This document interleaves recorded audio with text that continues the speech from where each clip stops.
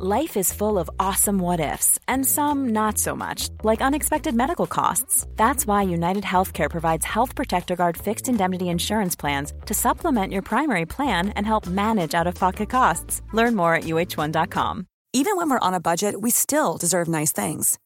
Quince is a place to scoop up stunning high-end goods for 50 to 80% less than similar brands. They have buttery soft cashmere sweaters starting at $50, luxurious Italian leather bags, and so much more. Plus, Quince only works with factories that use safe, ethical, and responsible manufacturing. Get the high-end goods you'll love without the high price tag with Quince. Go to quince.com/style for free shipping and 365-day returns. Hello. Welcome to another episode of Ancient Office Hours by the Ozymandias Project. Trireme Transit is now boarding for all new and returning passengers. Now departing, present ponderings.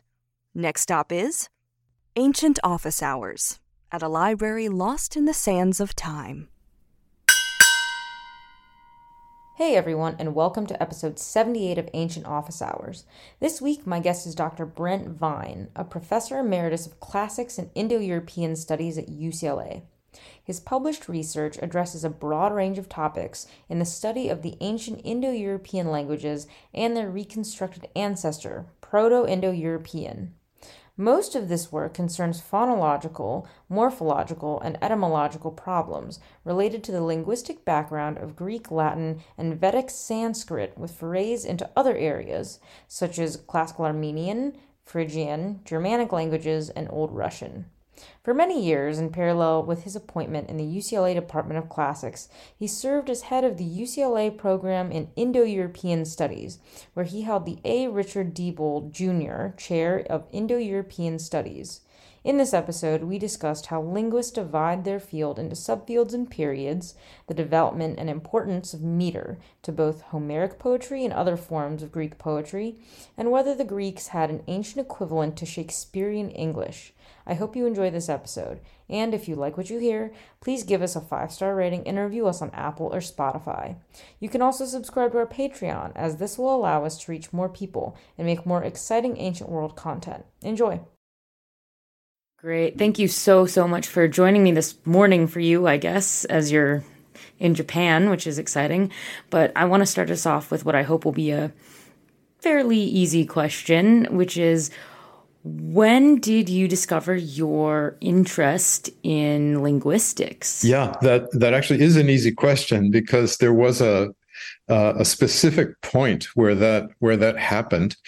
It happened when I was an undergraduate, and I was a classics major, so I was doing Greek and Latin literature, having had lots and lots of Greek and Latin before I got to college.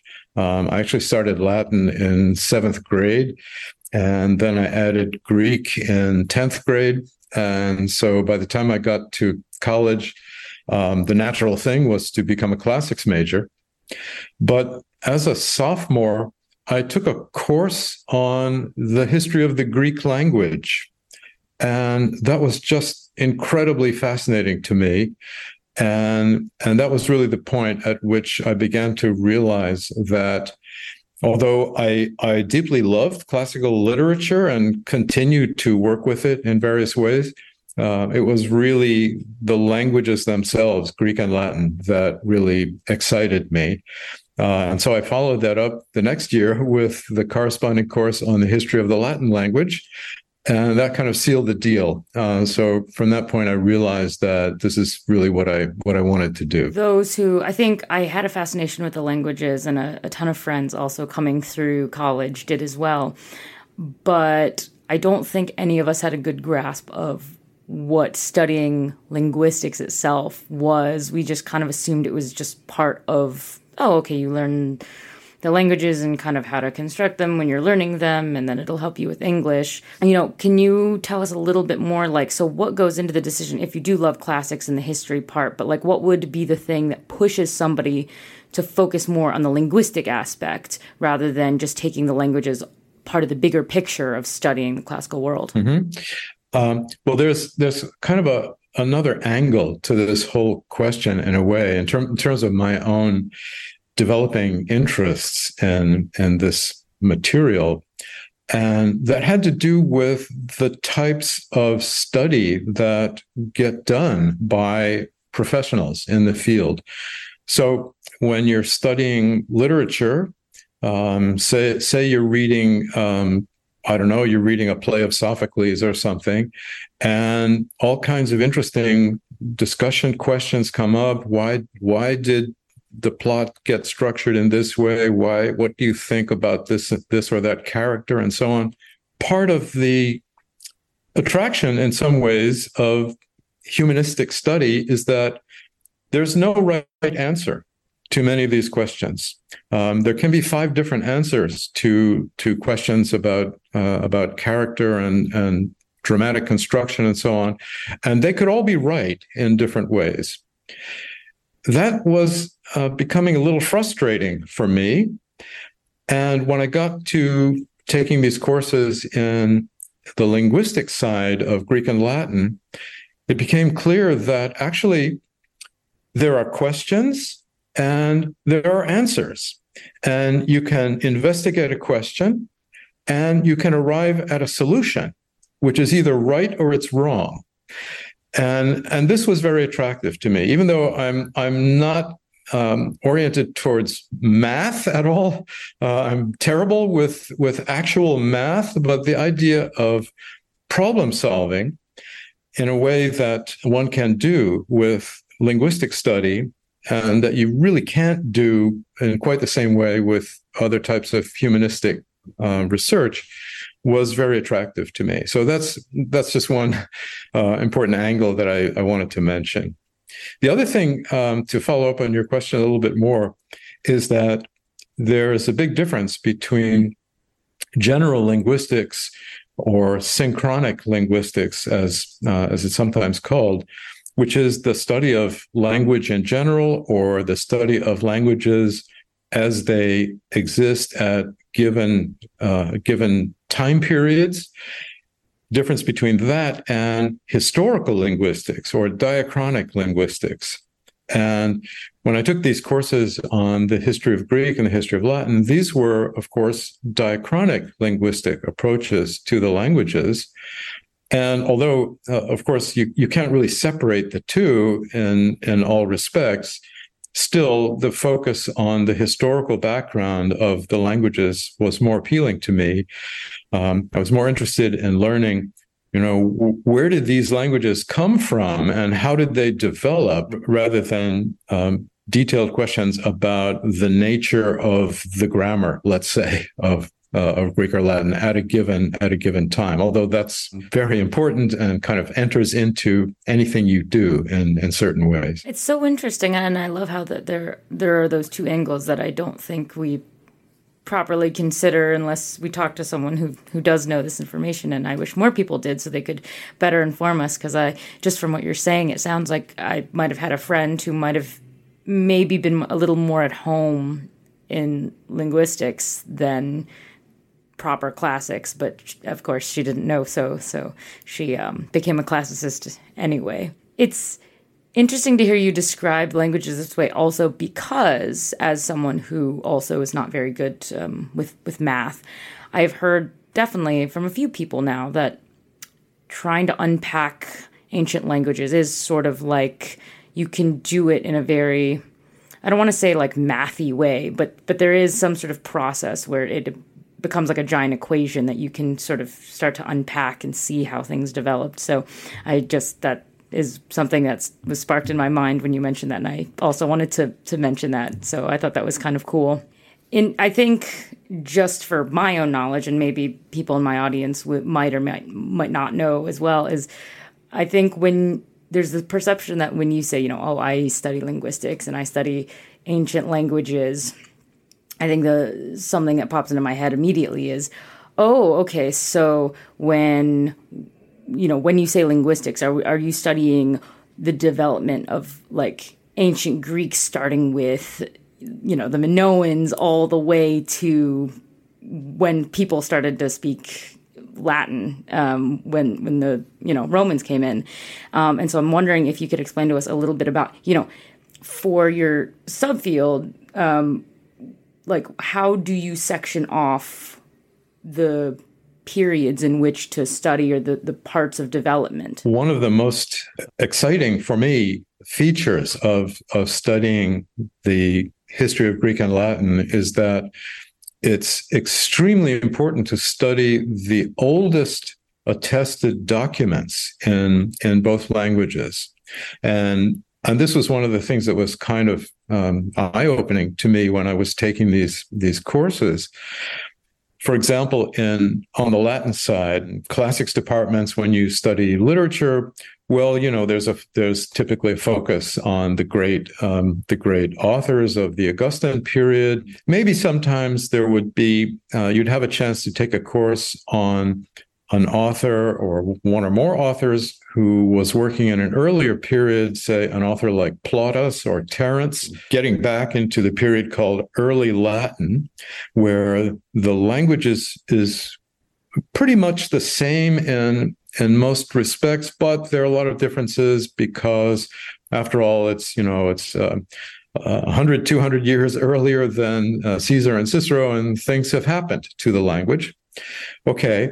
But when you study the historical background of Latin, you have to go back even farther, and you have to look at ancient inscriptions in Latin that go back even to, in some cases, the 6th and 5th centuries BCE. So we're talking a half millennium before Cicero, let's say. And in some of these documents, well, the Latin is so different from ordinary classical Latin that literally some of it still cannot be understood. There are still some mysterious features of Latin that's that early that scholars are still trying to puzzle out. This is one aspect that for the study of Greek and Latin linguistics, you need to go back as far back as you can go in the documentation and see some very interesting material, depending on your interest, the kinds of studies you might be taking up. Sure, you would then go ahead and study the development of the language in all of its periods as far as you want. So I've sometimes taught a course on Vulgar Latin, which basically means late Latin, the stage of Latin just before it was developing into the Romance languages. And that's extremely interesting too. That's another type of linguistic study that one can undertake. So you can study the nature of the language and how it develops at any period. It is very important for the type of historical linguistics that was most exciting to me to go back and look at that really, really early stuff. On the Greek side, the obvious sort of material that one would think of is Homer. For people working on Greek linguistics, Homeric language is extremely important as the earliest documented type of literary language that we have. But we also have Mycenaean Greek. And so this has become a kind of a strong area of interest for me, is the study of this really, really early form of Greek that goes back to about 1400 BCE. Again, well, now we're talking about half a millennium before Homer. Amazingly interesting and precious documentation of an earlier version of the Greek language. You've got to go back as far as we can, and Mycenaean Greek is it on the Greek side. Well, as a linguist, I must ask, do you think we will ever be able to fully understand and decode Linear A? Tablets that we have, I think people say, oh, no, I think it's just too old. We're not going to be able to crack that code. But in your opinion, do you think we might be able to? There's actually a certain amount about Linear A that's known. A number of the symbols that are used in spelling Linear A words are the same as symbols used in spelling Mycenaean Greek. So there's a certain amount of overlap in the writing systems. for that reason, well, we can see in some linear A tablets what the topic is under discussion. We know the meanings of some words, like we can see that there is an inventory of food products that are being listed. And then at the end, there's a word that means total, we can see, and then there's a number.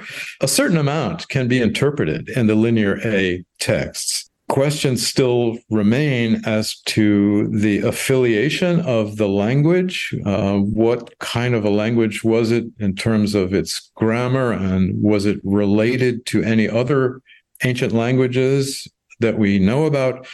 All of that kind of thing, as far as I'm concerned, is still very unclear. I don't want to say that we'll never know some of the answers. There's not a lot of clarity about a lot of features of linear A, although some things we do understand. Well, I'm going to just keep hoping that maybe we can get there. But I am very happy that we have made a lot of advancements, and we know more now than we ever have before. So we're trending in the right direction. But I want to turn a little bit to, so you've mentioned Homer, which, yay, I love Homer. Obviously, as a classicist, I love Homer. But so for just general audiences, some people definitely are aware that not only was Homer extremely unique in his style, but then, you have to recite it. Well, you don't have to, but it should have been recited in meter. I've definitely come across people who've said, well, was this the norm? Why was it in this specific meter? Were more things meant to be recited this way? Why do we only sort of hold Homer's works up and point to it and say, yes, example, here we go. So as someone who's worked a bit with meter, can you tell us what's so special about meter and Homer? Actually, this is an area that I happen to get very interested in, that is the study of meter. And I ended up doing some work on meter in Sanskrit as well as in Greek. In fact, the question about the background of the Homeric meter, namely the dactylic hexameter, is fascinating and in some ways very controversial. There are basically two sorts of positions. One position, which actually goes back to some of the earliest serious studies of work on Greek meter, and I'm talking about work by Antoine Meillet, who was the figure who really established the whole possibility of reconstructing information about Indo-European, that is Proto-Indo-European meter. He looked at the dactylic hexameter of Homer and saw so much that was so different from Sanskrit meter and from the Aeolic meters of Greek lyric poetry, which are very similar to Sanskrit meter, that he kind of threw up his hands and said, well, this is just not Indo-European. It probably was borrowed from some other culture, maybe like the Minoans or something like that, which basically says, well, we have no idea where this meter came from. Might have traveled around the ancient Mediterranean and gotten picked up by Greek speakers at some point, but that's all we can say. So that's one approach, which is not very satisfying. The other approach that has developed in a big way in recent times is kind of the opposite. And it provides analyses of the dactylic hexameter that do take it back to various forms of Proto-Indo-European meter. Well, there are several different versions of this, but one of the most popular, the basic kind of approach that I think is most promising, is the one according to which the dactylic hexameter is actually a combination of two shorter lines, something like, say, an 8-syllable line and a 7-syllable line. And when they got sort of strung together, you end up with what looks like a single line of about 15 syllables. And then you repeat that line in sequence, and you you can produce, if you work out various permutations, you can produce the dactylic hexameter. So in a nutshell, I think actually we are arriving at some clarity. We at least have a number of attractive theories about the possible Indo-European background of the dactylic hexameter, so that we can kind of make some sense of how it developed, how it started, and how it developed in Greek. I think that's what you're asking is a really important question that really has gotten a lot of attention in scholarship in the past few decades. Well, I'm excited that I sort of tripped into that one then, since I'm not really in linguistic circles. I'm always really on the lookout, let's say, for hot topics of debate within a lot of different subfields. And like, I find it fascinating. And I think a lot of people would be fascinated in it too. It's just, it's hard because we don't tend to, go out and shout about, and here's the latest hot topic discussion. But I'm really glad that I learned about this one. I had no idea. I thought, okay, well, we talk about dactylic hexameter with Homer, and that's great. And okay, it's special, and I thought that was that. So I'm really happy that you've been able to sort of come and explain what really is going into this. And that kind of leads me into my next question, which is, I just got back not too long ago from studying in Greece, and I took some modern Greek so I could go and at least learn to sort of make my way when I was living there. But having had my background in taking some ancient Greek and noticing the differences, I don't think a lot of people realize how different modern and ancient Greek are. And so as someone who's studied, where they come from in this development, can you tell us a bit more about why is ancient Greek so different from modern? Because I think people just assume, if you've learned one, then learning the other one should be super easy because it's all Greek. I have to preface this by saying that I have not spent a lot of time working on modern Greek, although I know some things about modern Greek and about how the language developed in post-classical times. Now you're getting into a very general topic, which is the question about what linguists refer to as the universals of language change. The fact is that all languages are constantly changing. And as I sometimes tell my students, all you have to do is kind of think about things that you say that are different from what your parents said, and things that your parents say that you wouldn't be caught dead saying. Languages are undergoing change all the time in all respects. So that includes the sound system and the grammar. In a language like Greek, that means things like case endings and verb endings, all of that, sentence structure, phrase structure. All of this potentially is subject to change over time.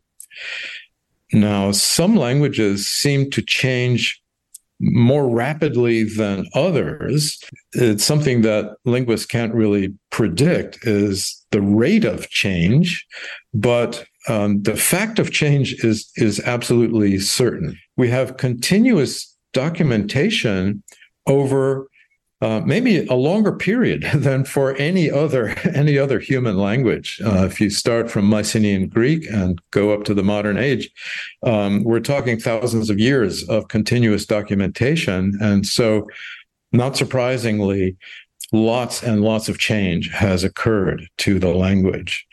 Already in ancient times, things were happening that lead to some of the features of modern Greek. So, for example, when students study classical Attic Greek, for the letter upsilon, you're taught to pronounce it kind of like a French U sound or a German U with umlaut. So for an upsilon, you're supposed to, use a E type of pronunciation. But that actually is a relatively new development during the classical period. In earlier times, it was actually an ordinary U sound.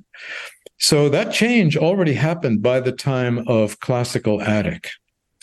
And that's a kind of precursor to what happened to the rest of the vowel system, where a whole series of vowels ended up with the pronunciation E. So as you know from modern Greek, there are lots of vowels that actually all sound like E. And so that's something that developed already starting in late classical times and into the Byzantine period and then on into the modern period.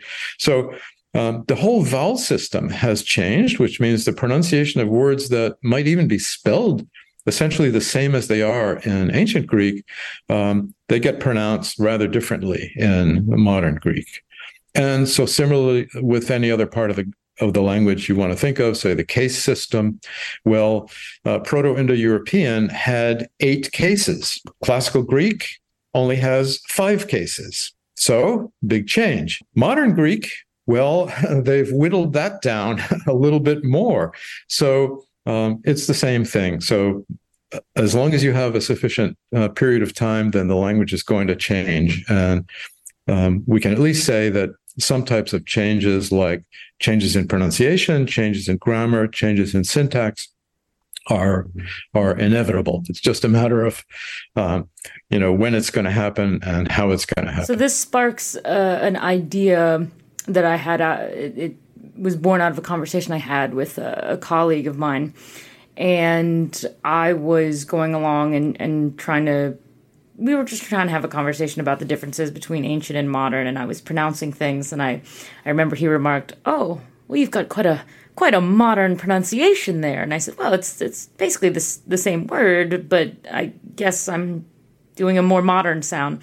And then we sort of got onto this topic of, accurate, quote unquote, pronunciation. And I just remember, in the spirit of a nice debate, he just said, "Well, I think to be more accurate, if you're using it in the ancient way, you should say it with the ancient pronunciation." And I said, "Oh, well, I mean, I guess, but even the one you learned probably changed a lot from what it was before. So can we even say it's accurate? Can we say it's more accurate to that era?" Neither of us are linguists, so we kind of left it there and just said, "Okay, well, I'll pronounce it this way and you can do it that way." But because of this change, this constant evolution, can we ever really say something is accurate? Because I know a lot of people like to go around these days and sort of armchair critique people and say, "Oh, well, in this thing, they pronounce this differently, so therefore it's wrong." Or this one, they use, this era's pronunciation, so that one's right. Is this sort of just, we do it because we need to find something to relate it back to base ourselves? Because can we ever really call something completely accurate? Yeah, that's a great question. And it's, again, something that comes up a lot in my teaching when we talk to students about ancient Greek and Latin. Even when I teach beginning Greek or Latin, which I've done, the question of pronunciation obviously comes up, and there's always a question. Well, how do you know what they were saying? How do you know how they actually pronounced these languages way back in those days? Well, the answer is actually we do know quite a lot, and it's fascinating to think about the different types of evidence that we have about how these ancient languages were actually pronounced. And I'll get to that in a second, but I want to also say that there are some little areas, little pockets of interest where we don't know the answer. So we know a lot about how ancient Greek pronunciation was like, what it was like, and similarly about Latin at various periods, but not quite everything. So this kind of gets back to the problem-solving approach that I talked about earlier. It's a question for which there are some definite answers, and so I can say if I listen to somebody pronounce let's say classical Latin, reading a text of Caesar or something, I can say, well, that's wrong. that person doesn't know how it was actually pronounced. And we do know. So just to go back quickly to the question of evidence, there's actually quite a lot. Some of it comes from ancient grammarians themselves. So there were ancient linguists, we might as well call them linguists. They were interested in the languages that they were speaking, whether Greek or Latin, and they went to some trouble to talk about it and write about it. And sometimes for pronunciation, they were extremely detailed and, as far as we can tell, accurate in coming up with these phonetic descriptions that any modern phonetician would be able to interpret in a reasonable way. We have a lot of information from the ancient grammarians themselves about how to pronounce their language that's readily interpretable. And so we need to make use of that to figure out what they were actually doing. Another type of evidence comes from the study of inscriptions. I mentioned these very ancient Latin inscriptions before, but we have inscriptions in both Greek and Latin from various periods. And the great thing about inscriptions is that they never went through a process of editing and copying the way all of our ancient manuscripts did. So when we read Cicero or Aeschylus, we have this really bad situation where the original manuscript that was written by these great authors is nowhere, and all we have is copies of copies of copies of copies, and lots of mistakes entered into the process because the monks in the monasteries were sometimes even ignorant of the languages and working in poor lighting conditions. And we end up with these really messy manuscripts that have to be cleaned up. Well, we don't have that situation with inscriptions because we've got the thing itself, the way they actually spelled it. And often they were spelling words the way they pronounced them. So we can look at some spellings on inscriptions and say, oh, so that's what they were doing when they were pronouncing such and such a word. Later on, some normative orthographic system might have entered into the picture and kind of altered these spellings. That happened quite a lot. If we look at spellings on inscriptions, we can often see right away that actually they were pronouncing things in a certain way that may not correspond to the standard normative spelling that we see in manuscripts. There's other types of evidence too. So the evidence of related languages. So Greek and Latin as Indo-European languages obviously are related to other Indo-European languages. So we can look at those and think about how related words were pronounced and what that might mean for the pronunciation of corresponding cognates in Greek and Latin. We can also, and this next one is really very powerful, we can look at borrowings because Greek words were borrowed into Latin depending on the time period, vice versa. Both languages had borrowings from other languages like Semitic languages. So if we know the source language, and we look at the way a word is spelled in the borrowing language, we can get a lot of insight into how the spelling probably was a way of reflecting the pronunciation of the word that was borrowed in the first place. Well, and then maybe just to mention one more, we have the way the languages developed in later periods. So for Latin, we have the development of Latin into the Romance languages. And as you mentioned, we have for Greek, the development into modern Greek. And we can kind of work backwards in some cases, come up with what the ancient pronunciation was like using as part of our evidence what happened to the words in later stages of development.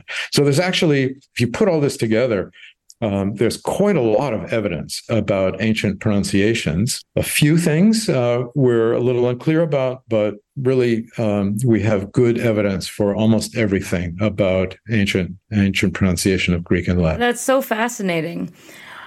I'm a bit curious. So obviously today, language, just like any ancient language, is always evolving and changing, everything from pronunciation to just how we use things.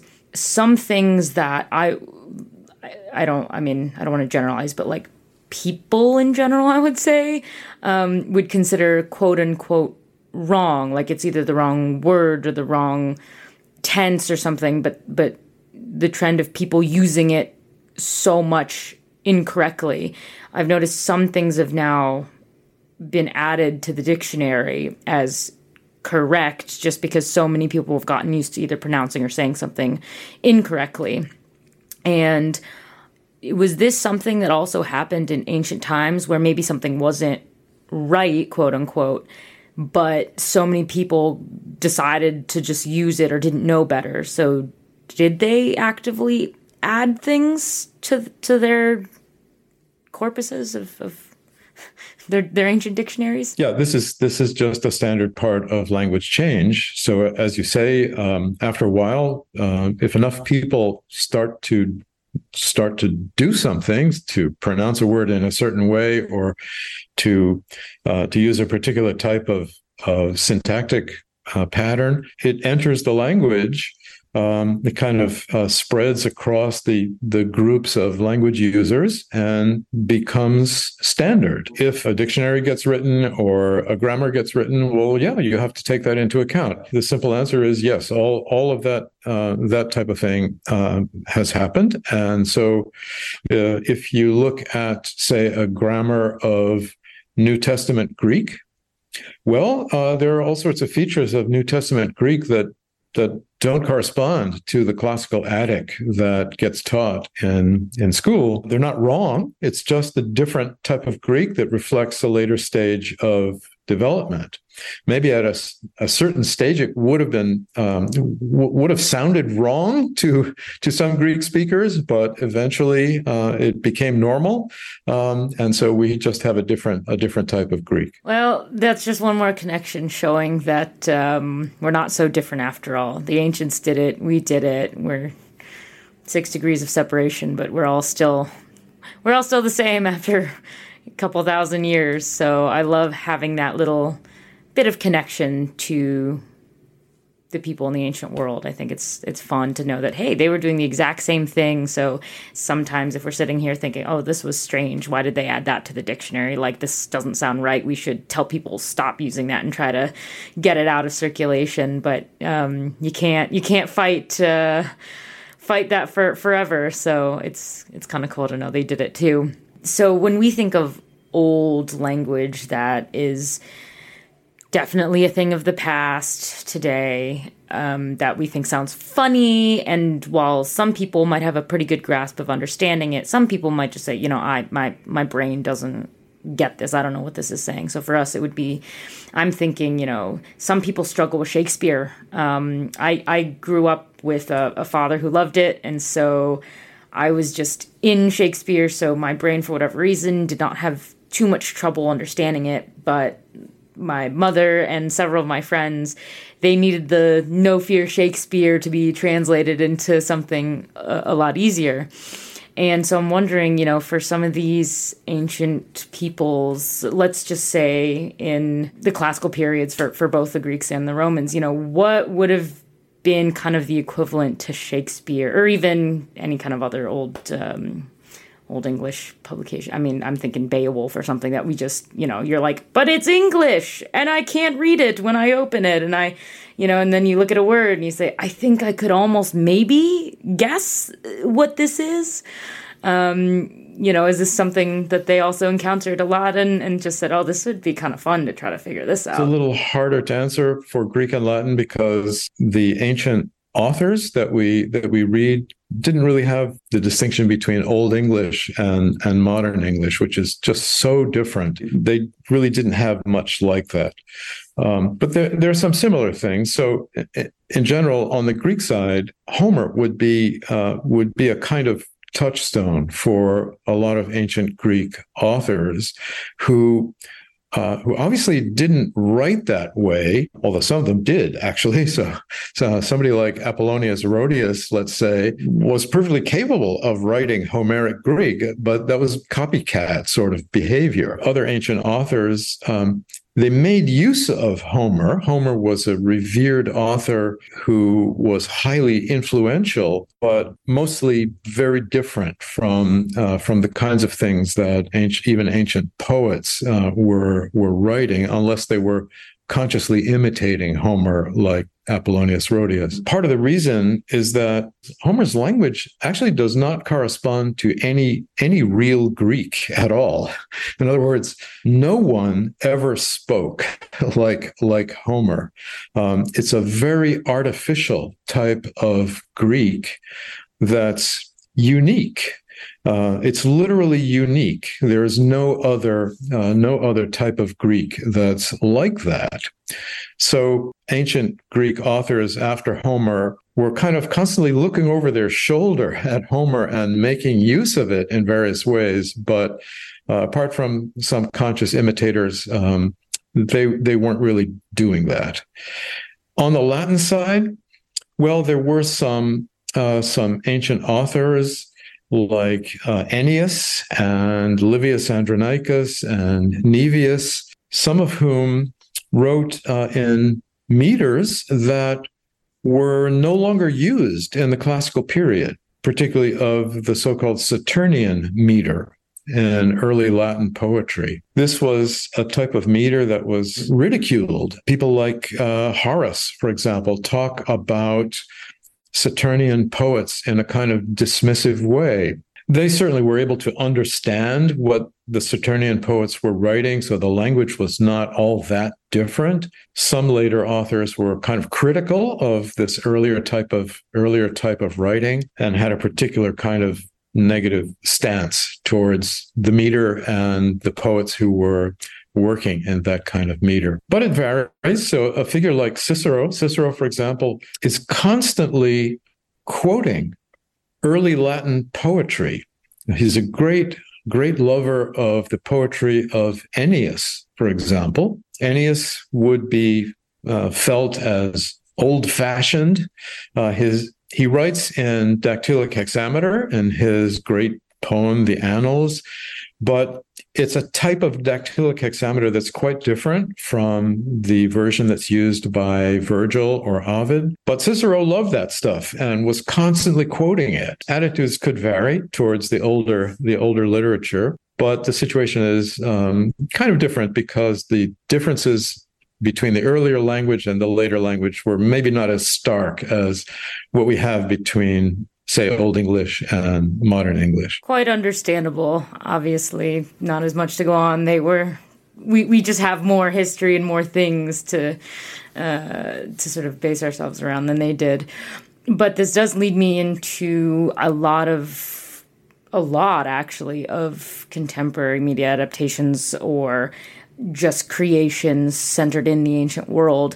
I've noticed a trend of trying to incorporate more authenticity to what they're doing. So a lot of not new, but shows, let's say, or films have tried to incorporate some ancient languages just so they can have that feel.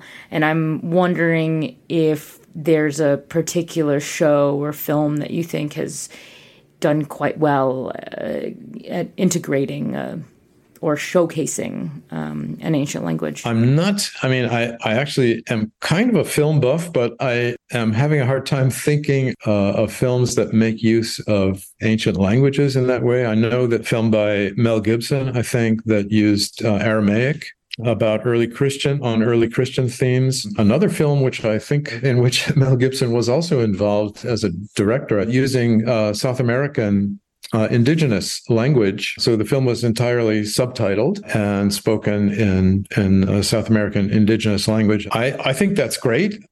The process of forcing the viewer to kind of enter into this world that's at first maybe seems alien because of the language, but soon becomes much more familiar, kind of riveting, provides a really good experience for viewers. I know there was some controversy with that first film I mentioned, the one that made use of Aramaic. Some scholars were unhappy that some of the linguistic usage was actually incorrect in certain ways. Well, sure. As I mentioned, there's some things we know about ancient pronunciation or syntax, for example, but other things we don't know and maybe never will know. But if you're going to produce that kind of artistic work, then you have to kind of take a leap and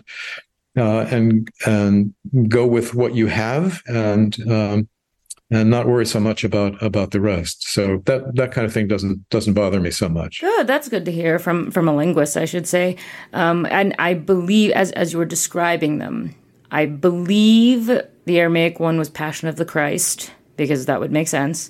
And I believe that the other one you mentioned was, I think it's called Apocalypto, about the Mayans or Aztecs or something. That's correct. Yeah, thank you for reminding me. Yeah, that's the one. Those are exactly the ones I was thinking. Okay, good. So if anyone has not seen them, now you can go find them. Those are the titles.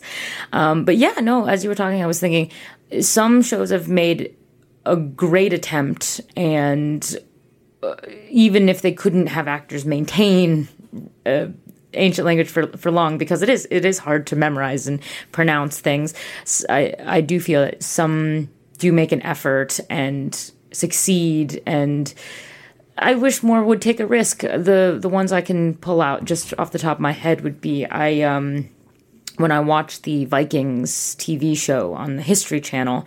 They did this clever thing where they would have some of the actors speak in what they're calling Old Norse, quote unquote. And then you have some characters speaking Old English. And it was really clever because you would have some extended scenes if it was all just one language, filmed and attempted to pronounce in that language. But some when you had characters speaking at each other in a different ancient language, they would start, so you got the idea and you were pulled in that, okay, so now they're speaking in their own language, and then they would either have a translator, quote unquote, a character who you've seen who can speak both languages, and then, of course, they speak to the audience in English, but you know he can speak both, so you go, okay, so he's translating, and this is just accessibility for us. So I'd like to see more of that. But yeah, I think those are just the things that I was that bringing to mind right away. So there's so many more linguistics questions I want to be able to ask, but I don't think either of us have time enough in the world for that. So I'll have to save those questions for a later date. But sort of toward the end of the interview portion of the podcast, I just have a couple more questions for you. And the first one is, when you were an undergrad or grad student, did you attend office hours? Yes, I did. It would sort of depend on the relative difficulty I was having with coursework. But sure, I certainly did. And do you have a specific memory of either a great conversation or experience that happened when talking to a professor? Something just fun? Let me share something that's kind of similar. It's not exactly an office hour situation, but it's a one-on-one course situation. When I was in grad school and I wanted to study Mycenaean Greek, it was not offered as a regular course, but there was a faculty member who was a great specialist on Mycenaean Greek. So I was able to enroll with her in a one-on-one type of course. And so I met in her office a couple times a week studying Mycenaean Greek. And so that was great. There was obviously a lot of interaction, and it was, the sort of ideal type of teaching situation and a great way to learn. The thing that I'm kind of working up towards is the final exam, where the instructor pulled out her handbag, opened it up, pulled out some plaster casts of tablets in Linear B that she had borrowed from the museum and said, "Here, read these." And that was a pretty big shock. I was not prepared for that type of final exam, but somehow I managed to get through it. Wow, what a practical exam! This is something that I only joked about when I was an undergrad. I took a ancient sport and spectacles class in undergrad. And to try to get out of the exam, we were joking that we would like a practical final. So, we were saying, just give us a slingus and then we'll demonstrate how to scrape the oil. And then maybe that will show you that we know what we're doing instead of having to write it down on a piece of paper. And we pitched that to our professor. And he was a good sport, but he said, yes, well, I would like that, but the rest of the university would not. So unfortunately, you're out of luck. We will be having our normal final.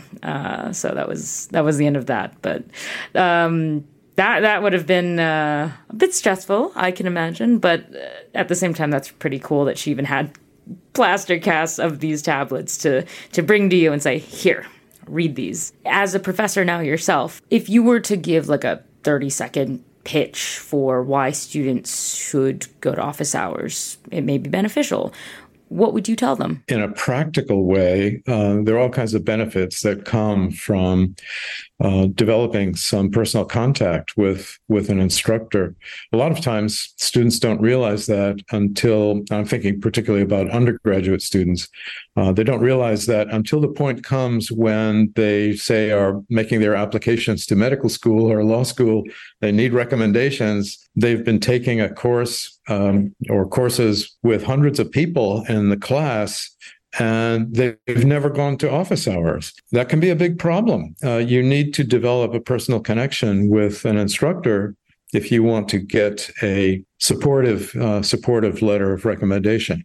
But that's just, very down to earth kind of practical consideration. There's just a kind of engagement with the subject matter that comes with one-on-one contact with somebody who is an expert about the subject. And the other thing is that, of course, it's never possible in any course for the instructor to convey everything that may be important about or interesting about a particular subject.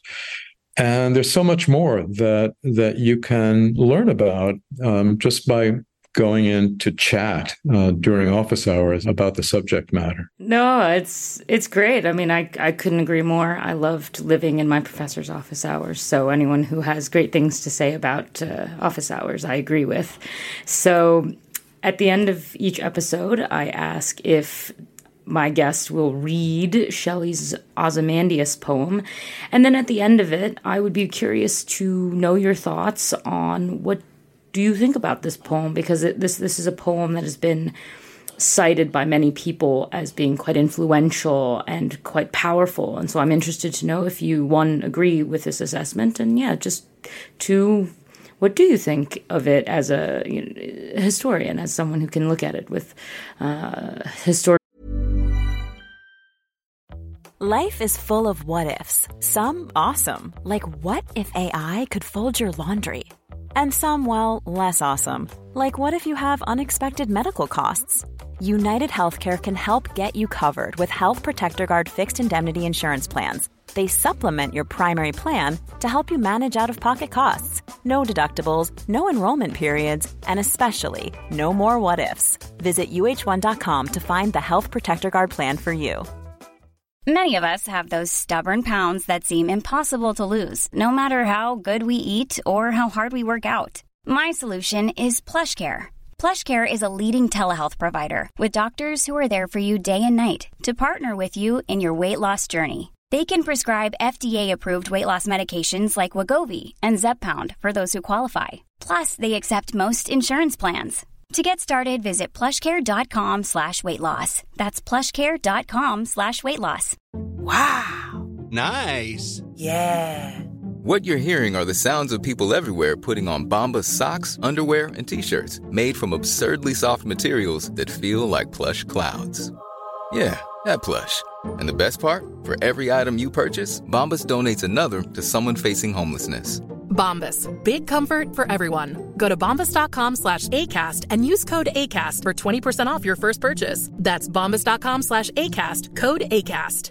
Hey, it's Paige DeSorbo from Giggly Squad. High quality fashion without the price tag. Say hello to Quince. I'm snagging high-end essentials like cozy cashmere sweaters, sleek leather jackets, fine jewelry, and so much more. With Quince being 50 to 80% less than similar brands. And they partner with factories that prioritize safe, ethical, and responsible manufacturing. I love that. Luxury quality within reach. Go to quince.com/style to get free shipping and 365-day returns on your next order. Quince.com/style. I met a traveler from an antique land who said, "Two vast and trunkless legs of stone stand in the desert. Near them, on the sand, half sunk, a shattered visage lies, whose frown and wrinkled lip and sneer of cold command tell that its sculptor well those passions read which yet survive, stamped on these lifeless things, the hand that mocked them and the heart that fed. And on the pedestal, these words appear: My name is Ozymandias, King of Kings. Look on my works, ye mighty, and despair. Nothing beside remains. Round the decay of that colossal wreck, boundless and bare, the lone and level sands stretch far away."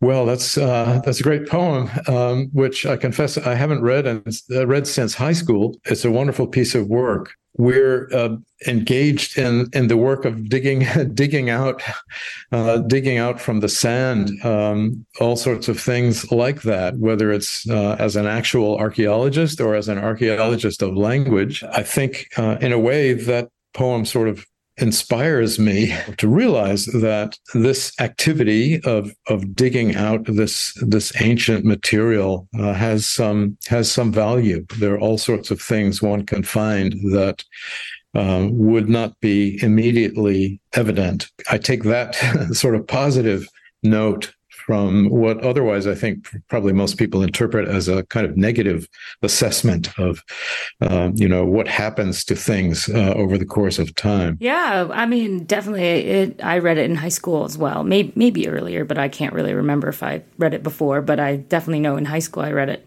and it instantly became my favorite poem of all time, because I guess since being drawn to the classics, it struck me as quite the memento mori. And, it did speak to me of sort of a political nature of what Shelley was going for, and the fact that it's sort of a statement on the ephemeral nature of power, of humanity, of building things and what will last, and legacy, monumentality, all these great themes.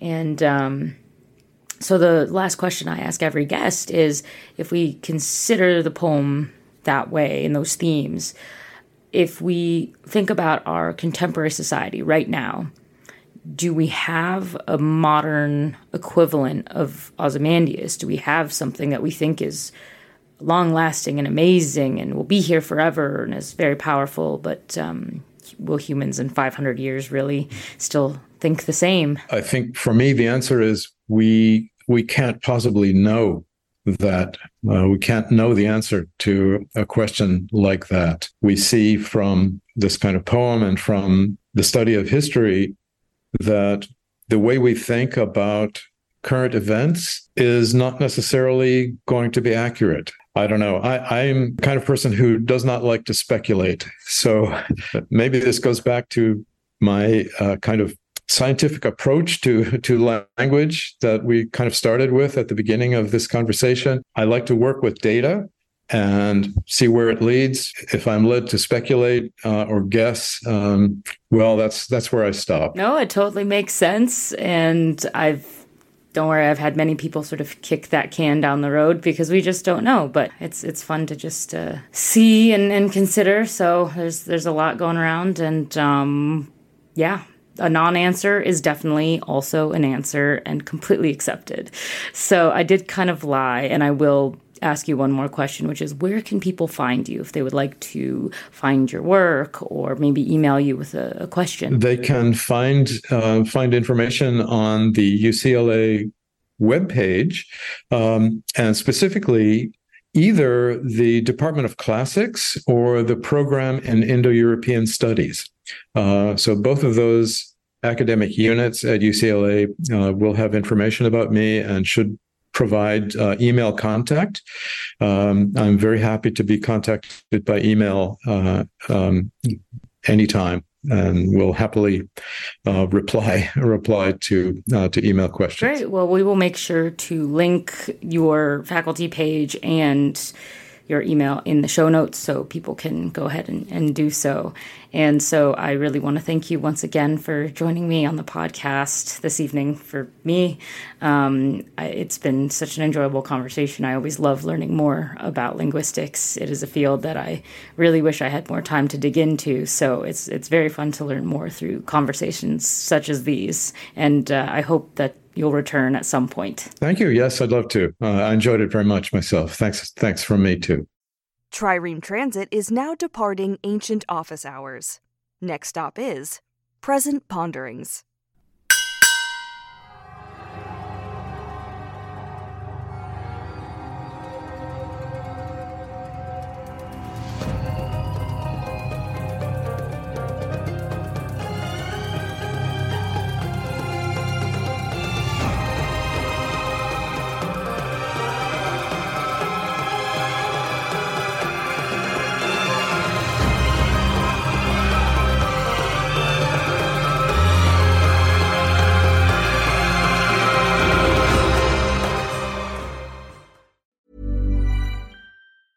Mom deserves the best, and there's no better place to shop for Mother's Day than Whole Foods Market. They're your destination for unbeatable savings, from premium gifts to show-stopping flowers and irresistible desserts. Start by saving 33% with Prime on all body care and candles. Then get a 15-stem bunch of tulips for just $9.99 each with Prime. Round out Mom's menu with festive rosé, irresistible berry chantilly cake, and more special treats. Come celebrate Mother's Day at Whole Foods Market. Planning for your next trip?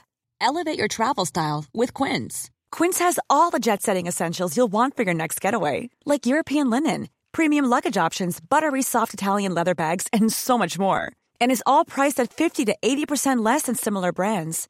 Plus, Quince only works with factories that use safe and ethical manufacturing practices. Pack your bags with high-quality essentials you'll be wearing for vacations to come with Quince. Go to quince.com/pack for free shipping and 365-day returns. Even when we're on a budget, we still deserve nice things. Quince is a place to scoop up stunning high-end goods for 50 to 80% less than similar brands. They have buttery soft cashmere sweaters starting at $50, luxurious Italian leather bags, and so much more. Plus, Quince only works with factories that use safe, ethical, and responsible manufacturing. Get the high-end goods you'll love without the high price tag with Quince. Go to quince.com/style for free shipping and 365-day returns.